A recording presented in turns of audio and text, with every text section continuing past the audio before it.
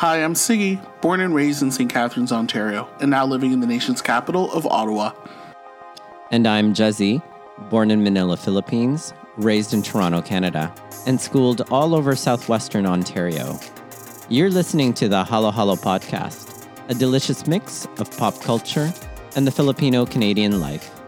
Before we start our podcast, we'd like to acknowledge the lands we're podcasting on.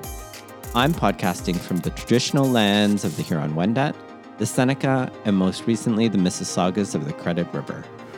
And I'm podcasting from the traditional unceded territory of the Algonquin and Anishinaabe people. It is the music of Olivia, Rodrigo, and the preservation of Filipino culture and mixed children in today's episode. But before we do that, before we get into that topic for today's episode in the month of April, let's catch up, Sigs. What have you been up to pop culture-wise? Before I even delve in, you just mentioned it is the month of April.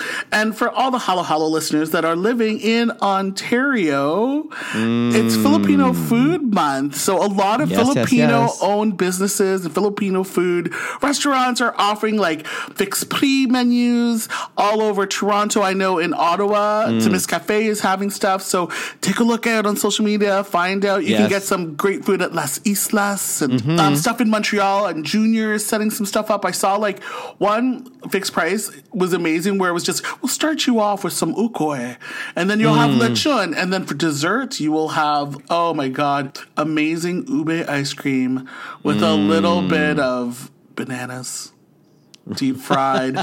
It just perfect. Find out, get your food on this month. But pop culture wise, Kuya, have you watched on Crave or HBO Max the show called Minx? No, tell me more about that. So it is set in the 70s, and the lead character is named Joyce, and she wants to create a feminist magazine. So she tries to go to this magazine show and try to tell people, I have these great articles like Gloria Steinem would be proud of. And it's set in the 70s, and she meets a publisher that makes pornography magazines, played by Jake Johnson. And Ophelia Lovebond, I think, is the name of the lead character, Joyce. And begrudgingly, she wants to get that out there, so she ends up joining forces with Jake's character, and they create something called Minx, which is also a male magazine with nudity interspersed with all her articles. Oh, it sounds like a lot of fun. It is a lot of fun, and it's so funny. I don't know about you, if you noticed on HBO Max, there has always been a lot of full frontal nudity with women. It was never a big deal. And now, lots of male frontal nudity on HBO Max, whether it's on Just Like That, Euphoria, and on this show. And it's very comically done. It's very funny. It's funny how you can have still these feminist issues that still exist in the 70s and have it still applicable here in the 2020s.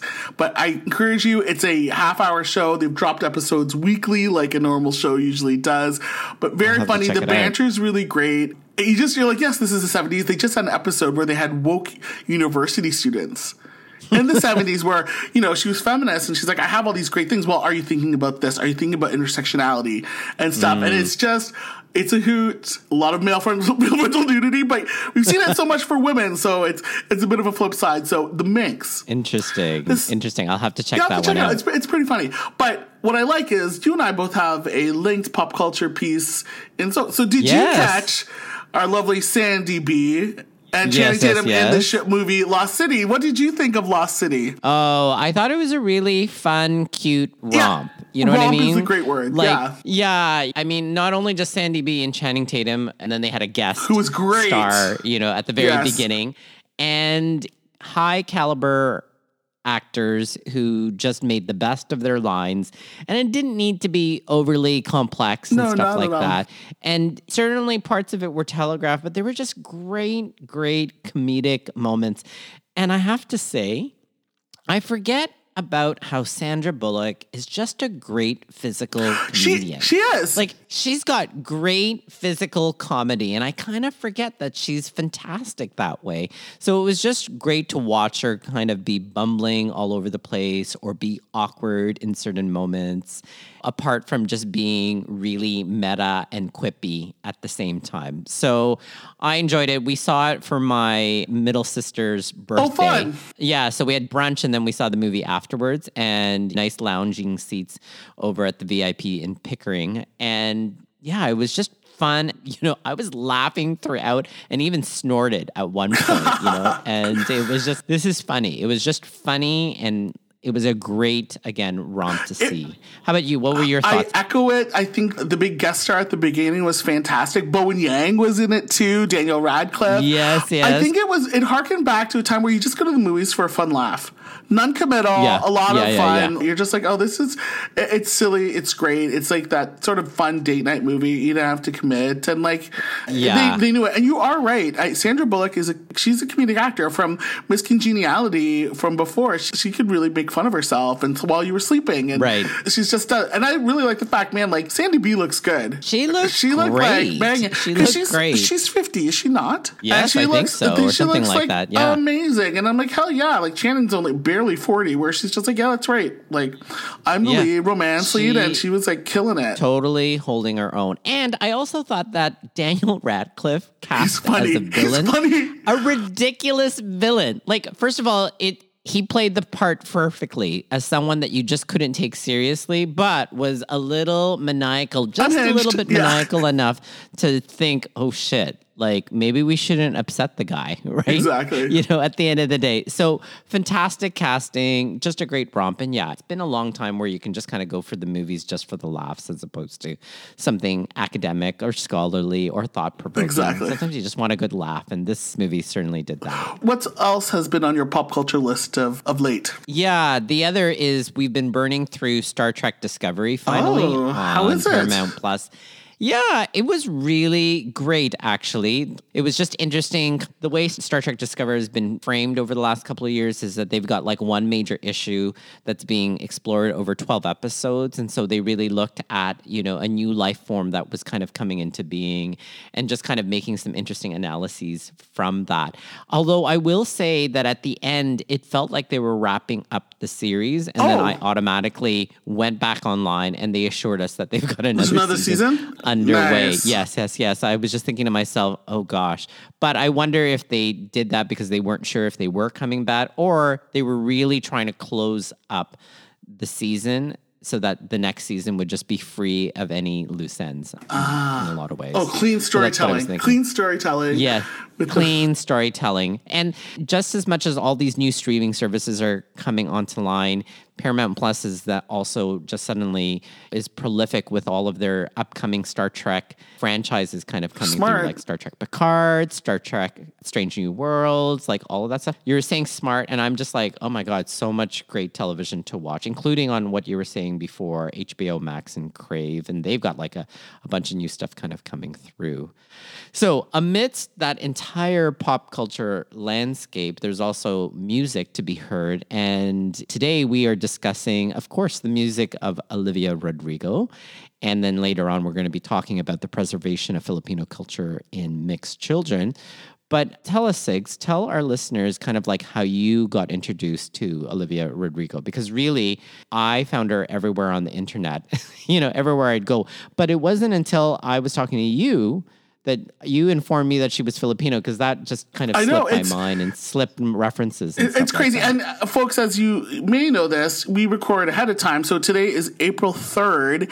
And literally right before we recorded, we're like, oh my God, congratulations to Olivia Rodrigo. She just won a Grammy for Best New Artist. Yes. So it's very poignant. It's wonderful. Now, it is. Hello, listeners. We've had it's been 4 seasons, and usually we have like 50 Most Beautiful People episodes, sort of like People Magazine, and I was researching for some Filipinos to put on that list. And I found this kid actor, singer that was going to be on the show, the High School Musical, the series, named Olivia Rodrigo. I was like, oh, this is a pretty kid. She's young. And I researched her. She's a Disney actor, and she's been singing since she was little.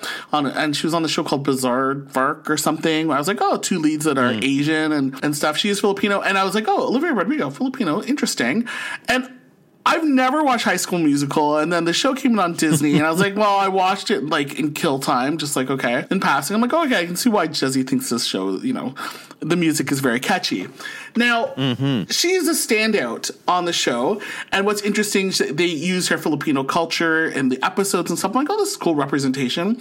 Then all of a sudden, January in 2021, January 8th, she dropped her first single from her album Sour called Driver's License. And I think we were all regaled with, I think it had the most downloads like during holiday music on Spotify, racking up the charts. People were listening to this song and heard about it. And I think Jez said, I heard about it. Then we saw it on SNL, her performing on SNL. But before that, there was like a sketch with Reggae Jean Paul from Bridgerton hosted. And they did a sketch on Driver's License, the song. Yes. Like, and they analyzed the song, the bridge here. She's singing it. She's just like feeling being broken up with. And from then on, she became this phenomenon. Her album dropped in May 21st in 2021. And it was the Sour album. Then all you see is Olivia Rodrigo on the cover of every magazine. Everywhere. The influences are there. I think the standout in the first hit is like, oh, this is interesting. And normally when you think of Disney actors that become singers and multi-hyphenates, they have a big production studio behind them. When they have credits to a song, it's many people. Olivia Rodrigo, a lot of the credits of her song is her. And her producer, Dan Nigro, who both Grammy winners now. It's just interesting. And just recently, Driving Home to You was on Disney Plus, a documentary with her music. You really get to step inside this artist who's 19 years old and is very talented. Now, listeners, you have a 45-year-old and a 40-year-old list as hosts on this program, but you'd think that why would we like a 19-year-old's music? When you listen to this music, this is a very influenced songwriter. Her music can span from the late 90s, 2000s, and bring it almost like 40 years later, and bring it to now, what's current. It's such a surprise, right? Like, we think teenager, but you never think the depths that she pulls into, talking about these themes that we hear about in breakups and relationships. And it's so interesting how it hits. And not just, us, like, society at large. Where is this person from? And where are her influences? And how does it really, how does it strike so many people? Yeah. I would agree. Like, there's a bit of a puzzle here trying to figure out how did she strike a chord so clear and so wide amongst a lot of people that, as Siggy, you've described it, she broke the internet at one point. She did. Where people were trying to download her song or stream her song, Driver's License. And in fact, I think the album came after they realized that it had broken the internet, May right? May 21st, the album. And so she actually made this album in quick order after Driver's License was released, interestingly enough. And I have to say, and I'll admit, it's like I hear these kind of singer-songwriters or songwriters that are singing teenage indie pop angst. Yeah. And I don't actually think twice about them. And I know that probably has more to do with our ages and stuff like that. But I have to say, I became intrigued when I saw her perform on SNL. And it was just kind of like the level of emotion that she was putting into it. And I thought, oh, like, she really is a singer-songwriter. And then I started listening to the album afterwards. Yeah. And I just thought to myself, she's actually exploring really interesting themes, because usually it's one note in terms of the theme, in terms of teenage pop angst. And I think that this is why I would normally just kind of put it to the side, because I've been through that teenage pop angst decades ago, and I don't know that I necessarily have anything to learn from anything else that might be sung out there, and perhaps that's a little bit arrogant of me to say. But I have to say, after watching SNL, I gave Sour a try, and it was like, oh, like, she's actually quite deep and quite introspective and quite narrative on her breakup. Whatever this breakup was, it gave her a lot of material. And it just made me think about kind of the themes that she was exploring in some of the songs. So whether it was like difficulty loving an inconsistent lover in One Step Forward, Three Steps Back, or I just liked her analysis on the unoriginality of love in Deja Vu. Love that song. I just thought to myself, oh, that's really interesting. Like, it's true. What we do when we're in love isn't going to be different when the person breaks up with you and starts to love somebody else. They're going to do the same things. They're going to take you to the same places or do the same activities or say the same things. Or I very much appreciated the meditation on the unfair comparisons that came up after a breakup in Jealousy, or the fragility and expiration of love in Driver's License. And that's kind of what really got me thinking about her. I thought, she's making a metaphor here about how love expires, just like a driver's license would expire in some ways. And what does that mean? Like, you have this for life. You've got an expired card in a lot of ways. And I think my favorite song off of Sour is Good For You, just because she sings about how she's mad, but she's trying not to be petty about it. But she's still petty about like being angry at the breakup. So that's kind of what I very much was intrigued by, was this whole kind of exploring different themes, not just kind of like I'm mad at a breakup. No. But again, like many nuanced ideas that kind of come out of your first love or early breakup or teenage angst, love stories gone awry. So I don't know if you've got anything to kind of add on to that, or... I think she was like on this regimen of like writing songs practically every day, like being in Utah while she filmed the High School Musical series and just churning out these songs. For me, it was a pleasant surprise. Like, I don't expect someone from in 2022, 2021 to take Avril Lavigne, Liz Phair, Elastica, The Donnas, Lorde, Billie Eilish, Paramore, Taylor Swift influences, Alanis Morissette, to meld them all together. Because if you hear some of her hooks and some of the guitar riffs, I'm like, I've heard this before and I like it. Like, she guns through it. When I think of Brutal, I think of Elastica, like Connection. So late 90s indie girl group like Liz Phair. I've seen the Donnas in concert, and it was just Plum, Alanis, Avril. Like, it was just like a revisiting. I'm like, she's made this cool. Like, this is late 90s girl indie rock, and it's thoughtful. It's just, even when you see them recording it in the documentary, she's like, okay, Dan Eager would be like, okay, we're going to do this. Do you like this strumming? And she's like, yeah. She's just going to keep up the pace. And you saw the thought process and creation of it, and you're like, oh, this is really, really great. And on top of that, like all this, the mechanisms of like the machine of Olivia Rodrigo, it's impressive. Like the documentary that she shot, she does like performances of her album Sour at a gas station, at a drive-in movie theater, abandoned, and a diner, in a car, and just melding it. I'm like, this is the type of documentary that like Avril Lavigne and like Liz Phair would have killed for to shoot. Like, I'm like, this vibe is so late 90s. And you know what? The only thing that just makes me sad is people would call it retro. And we're, we're not 40s. I'm like, it's retro. I'm like, I guess it would be retro, but I remember that's like in university, and I loved it. And even taking a step further, if you saw her Tiny Desk performance special on NPR, she performed at a MTDMV during quarantine, backed up by a female band. And like, even her takes and different ways that she performed things, it was just innovative and new. And you just... I'll be honest, I do love Britney. I've loved factory work of pop stars and stuff. But when you see someone who's an artist who really plays all those, like, the instruments, that really goes in and knows the nuances and writes it, it's just impressive. Like, do you agree with me? Like, when you see that, you're like, there's work done here. This isn't like a factory pop kind of person. Certainly Britney, certainly Madonna, at least, some of our divas that we enjoy are very much performers, but she's very much an artist, a singer-songwriter. And it was interesting to see how she brings in all of these different influences. And just to kind of unpack a little bit more about what you were talking about, listening through Sour the first time, I just thought, oh, this feels like thematically like Alanis Morissette, but aspiring to be less binary about her thinking regarding breakups. Because I felt Alanis was very kind of one note. Jagged Little Pill. It's like, I am mad. That's right. And I'm going to come for you and I'm going to cut you up, right? Is kind of the message of Alanis's breakup album, Jagged Little Pill. But Olivia was very much kind of like, yes, I'm really upset about this breakup, but there's lots of nuance that's going on. And then I thought that the storytelling, like, first of all, lots of words that she's singing about, right? Like more words than Mariah Carey puts in the song We Belong Together. Just a lot of words. And so it just reminded me a little bit of Lourdes' storytelling and narrative. And you were so right about Avril Lavigne, especially in that style, kind of like sometimes sweeping, sometimes very quiet, and I was just thinking to myself, this is very reminiscent of like early Avril Lavigne, like, I'm With You or Keep Holding On, or even Skater Boy. Good For You kind of reminded me of Skater Boy for a little bit.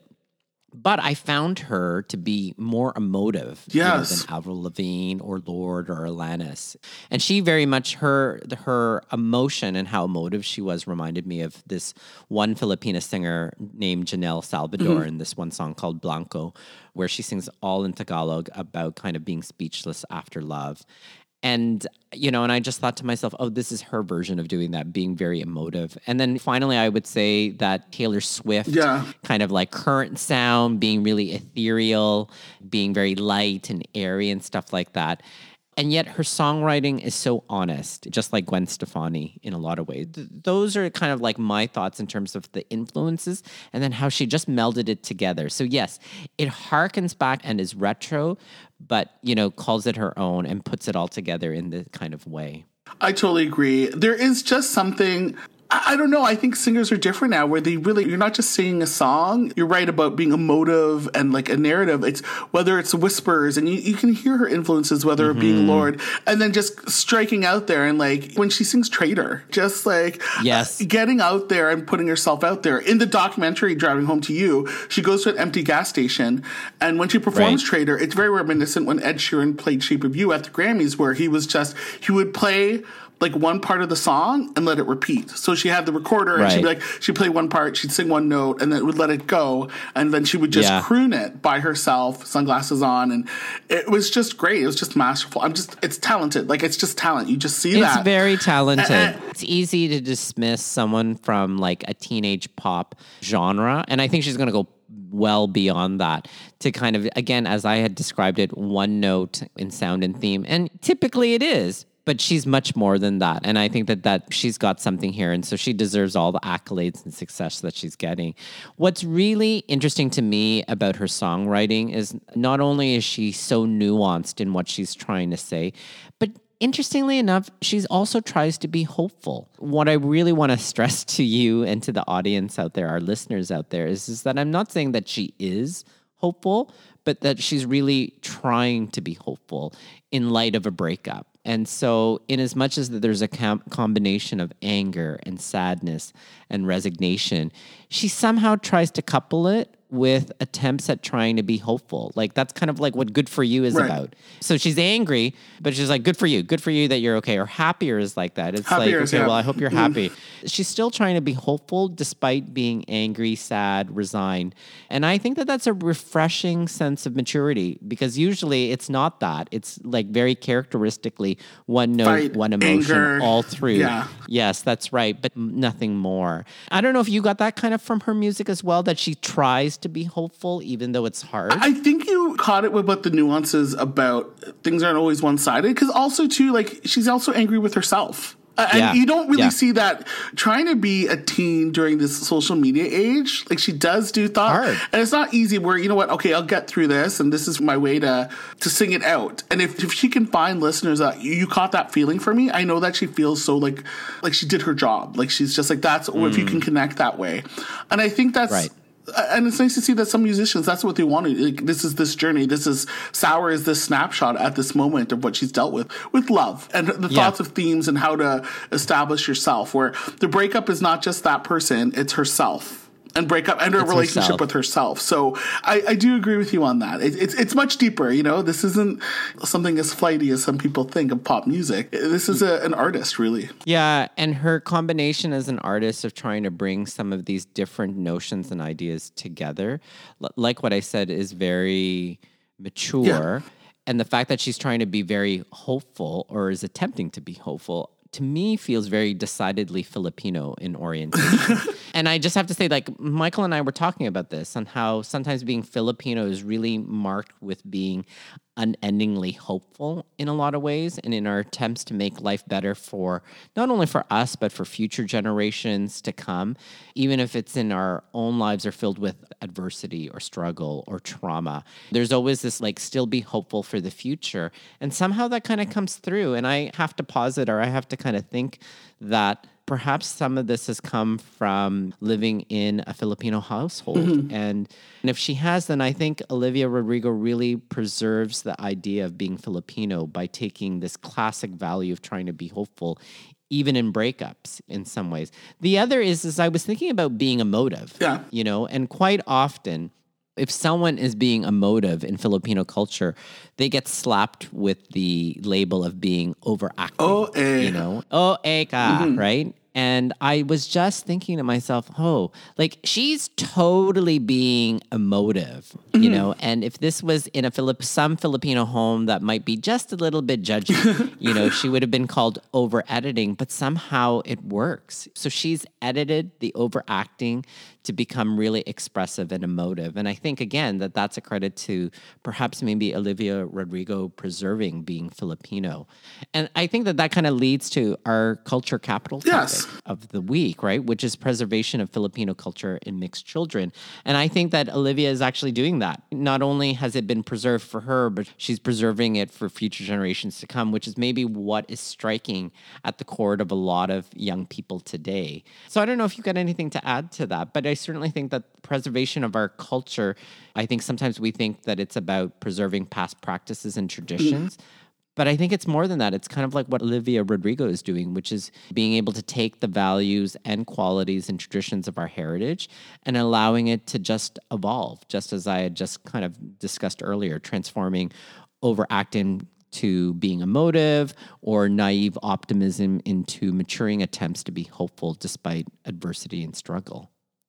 I think I have to agree with you. I think with me, when we were talking about having this preservation of Filipino culture in children, I think it's just come forefront and center with me after having children, with just having awakening. And I've had conversations with people, not just my parents, of like, you know, how do you ensure that the Filipino culture lives on in the house?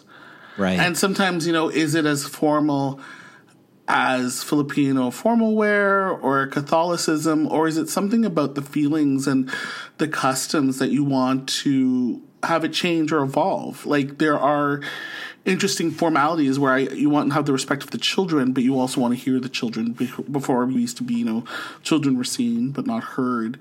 But living in North American culture or whatever, you know, the children do get to speak and stuff. So it's so symbolic. My parents were so excited to share our culture with my children. And we say traditions and stuff, but it's those staples. And I remember we talked about it in a warm-up last week, where my kids are familiar with our culture through items, whether it be chinelas, like a basket of chinelas at the door, pandesal making. Right. Filipino food, from lumpia to adobo to Christmas with Noche Buena, blessing a mano, and parts of Catholicism.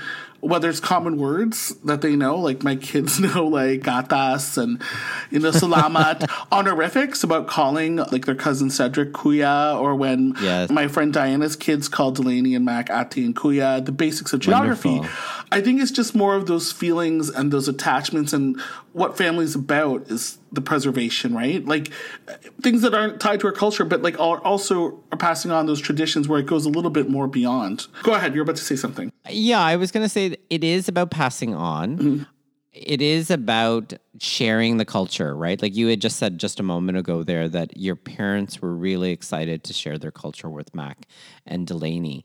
And I think it is all of that. I think where it starts to become problematic, especially for mixed children, is the question of who authenticates their identity in a lot of ways. And this would also be true of Filipinos, Filipinas, Filipinx folk in the diaspora. But I think specifically for mixed children, where people then try to guess what their cultural background might be. So that then they can authenticate them in a lot of ways. And what I mean by that is that things like history, geography, Filipinos in the Philippines, Hollywood, for example, authenticates one's identity, you know, and if they can't figure that out, then they play this guessing game, unfortunately, which has all these unintended and terrible consequences, is what I would believe. And so what I would say, Sigs, is that when it comes to not only preserving a Filipino culture in mixed children, it also means being able to empower them to authenticate their own identity. If we don't, what ends up happening is these other different places start to say whether they're Filipino or not, Filipina or not, or Filipinx or not. That's a good point. And I think that starts to diminish mixed children in a lot of ways, where they don't feel like one part of a culture or another. And so What I hope, at least for any mixed child of varying different backgrounds, is that they get to this place of authentication where they don't rely on others to authenticate their identity. They can rely on themselves. What I mean about self-authentication of our own identity means three things. Like, one is being dedicated to the survival of the culture, which I think you do, right? Mm-hmm. With Mac and Delaney, being knowledgeable of the language, which again, I think you do, and living the culture in some way, shape, or form, which I believe they do. If they're spending time with your parents, I think certainly that is living the culture in some way, and so dedicating to the survival of the culture is more about having them know these traditions. It's letting their heritage evolve. So whatever is passed on from you and your parents to Mac and Delaney, it's what they do with it that matters, and letting it evolve. It's more than just kind of like, oh, I know how to do something. It's like, oh, I'm going to take this and turn it into my own. And knowledgeable in terms of language means having some understanding. And it doesn't mean that you have to be fluent in Tagalog or any of the language. And I would also say, too, that living the culture means partaking in the culture. So when you talk about the kids making pandesal or eating lumpia, like, that is partaking in the culture, or understanding what Noche Buena is all about. That is partaking in the culture. I think those three things happen for your kids. Then as far as I'm concerned, they are Filipinos or Filipinas or Filipinx folk. When so much of this world would be happy to invalidate their identity in some way, shape, or form, or multiple identities. They would have multiple cultural identities. And I'm sure that you probably talk to your kids about that. Yeah, I do. And it's so funny that I'm very clear, too, about they're not a hyphenate. Like, I acknowledge that I'm like, you're Filipino also. Too. Mm-hmm. Like, you're not half Filipino, you are Filipino, period. Just as, like, you are Dutch, period. You're Canadian, period. You're Irish. You're all of these. It's a piece. Yes. It's a part of her. It's not a half. It can be fully expressed in different ways. She has a classmate who is Filipino. Yes. Her name is Gwen. And she had told her classmate, like, they talk about, oh, she's Filipino too. I'm like, oh, awesome. I go, were you talking about being Filipino? Oh, we were talking about lumpia and stuff because they had to talk about what they do during the holidays. Yes. I told her too that, like, does she know the word smelly in Tagalog? I'm like, that's all you told her? She's like, yeah. I'm like, that's great. That's fantastic. And I did meet Gwen's parents, and they're, oh, we heard that Delaney's Filipino. I'm like, yes, I'm Filipino. And it was so funny because, oh, so you're half. I'm like, no. I am full Filipino. My parents immigrated. And I found myself saying, oh, tell me your immigration story. And it was like not even a clue. And we were regaling and stuff, and we were interacting. Yes. It's great. I think I'm very much clear, like, just as much as Delaney's Filipino, like, acknowledge my wife. I'm like, your mother's from the Netherlands. Like, she's just as much Dutch. Right. I want her to be able to, it just really hit home to me when we were talking about hyphenates. It's not a minus. It's just you are both. And you can be both. Yeah. And like you've said so many times, like, you have space. There is space to have both in your life. It's not this idea that it's like, okay, you're 50% that and 25% this and 25% that. It's like there is actually room for all of it. Mm-hmm. And again, if you do those three things, if you're dedicated to the survival culture, if you are knowledgeable of the language and the ideas and living the culture in some way, even if it's once a day, then that's, as far as I'm concerned, that's enough to say that you're Filipina and that's 100% in you, just as much as she might also be 100% Dutch, 100% Irish. Exactly. So, and I guess where I get upset is when people start to invalidate that. It's like, how do you know? How do you know that they're not that? And that's what the guessing game is about. It's kind of like, because I anticipate your kids will be asked the day kind of like, but where are you really from? What is your cultural background? Oh, I'm Canadian. When there's summer, when they're tanned, yes. Totally. Yes. They have that thing. Yes. And then sometimes, like, Emily's like, I know they're Filipino because they look like me. Like, Delaney looks like me. Like, if you've seen the picture of my daughter, we do look alike. And my son looks like my wife or whatever. But they go, are they Filipino? I think we had one stranger come up to us. I think my wife was at a McDonald's, and the lady's like, I don't want to offend you. She's like, yes. She's like, is your husband, is he Filipino? She's like, yes. How did you? It's a guess. It's from that person's context and stuff. And I want my kids to proudly say, yeah, I am Filipino. And a lot of the things that you outlined, Kuya, it's stuff I've talked about and stuff I've thought about. And even with my relationship with you and my chosen family from Niagara, who includes people who are Filipino, present company included. And I like the discussions and relations and learning from you all to influence on how I preserve my culture. Like, there's so many, it's not just this feeling of family. Like, I want my kids to have memories that are tied to Lola and Lola Right. and they happen to be hallmarks of our culture. And it's just a reminder. And this is something I said to my dad, who's near to tears, where I'm like, my kids are a symbol of what the sacrifice of Willie and Susie do coming to Canada amongst all the legislation and laws and journeys, that the world does work. Like, it's very big. And, like, we have talked before, when you and I had to research about the Philippines in the library, the Dewey Decimal System in the 80s, you had a lot of geography books, but nothing about culture. And now... That's right. We have the internet, we have social media, we have podcasts, we have everything where we're curating these episodes. Our kids, your nieces and nephews, and they will learn more. I have books lined in our shelves, and I think we had an episode, one of our earlier seasons, of some books that line up my kids' shelf about being the Philippines and about being Filipino. And I have a book called I Am Flippish. And it talks of a child who's Filipino, American, Scottish, Irish background. And kids were talking about, I think his mom would come and volunteer in the classroom, and she looked like his mom, who's Filipino. And then his father came, who was blonde-haired and blue-eyed. They're like, are you sure that's your dad? He's like, no, that's my dad. And his father said, you are also Scottish or Irish. And I am both. So this little boy creates like these portmanteaus. I'm Flippish. So each kid in the classroom would be like, oh, Japanese and Canadian. And I was just like, and they're like, we're both. There's no hyphens and stuff like that. And the kids were proud about it because they could say, oh, I'm from here. And all the little portmanteaus became long things, and it was great. And it's in my kid shelf, and I just want them to be able to identify it, because we never had those type of things before, right? We didn't have these type of books or those are great resources, right? And I'm glad that they have them, and I'm glad that you have them for them. And I just think to myself that identity is more than just a percentage. That's right. It is actually people's lives in a lot of ways. And I think we need to be kind of respectful of it. And I get it. Like, people are just curious at the end of the day, kind of like, what are people's backgrounds and what do you identify as, or what are the multiple identities or cultural identities that you would identify with? I keep coming back to this idea that we get to define our identities, and that it really leads us to kind of like the fixing of the week, which is that let's not let others define our identity, especially for our mixed children. And so I would say refuse to let others authenticate your identity.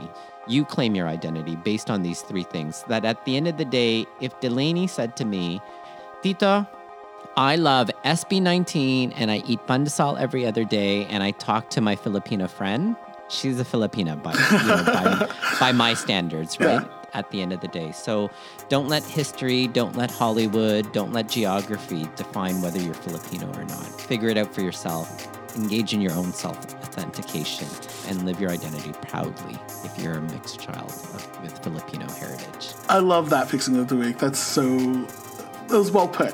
Thanks. Folks, if you have any comments about Olivia Rodrigo's music, let us know. Email us at halohalopopculture@gmail.com. The Halo Halo podcast is available where you can get all podcasts. Rate us and leave a review. You can find us on social media. Our Twitter handle is at halohalopop, and on Instagram at halohalopopculture. Finally, we receive editorial feedback from Mary Beth Badian. Our musical theme is by Chel Turingen, and we'll see all of you guys again real soon. See you soon.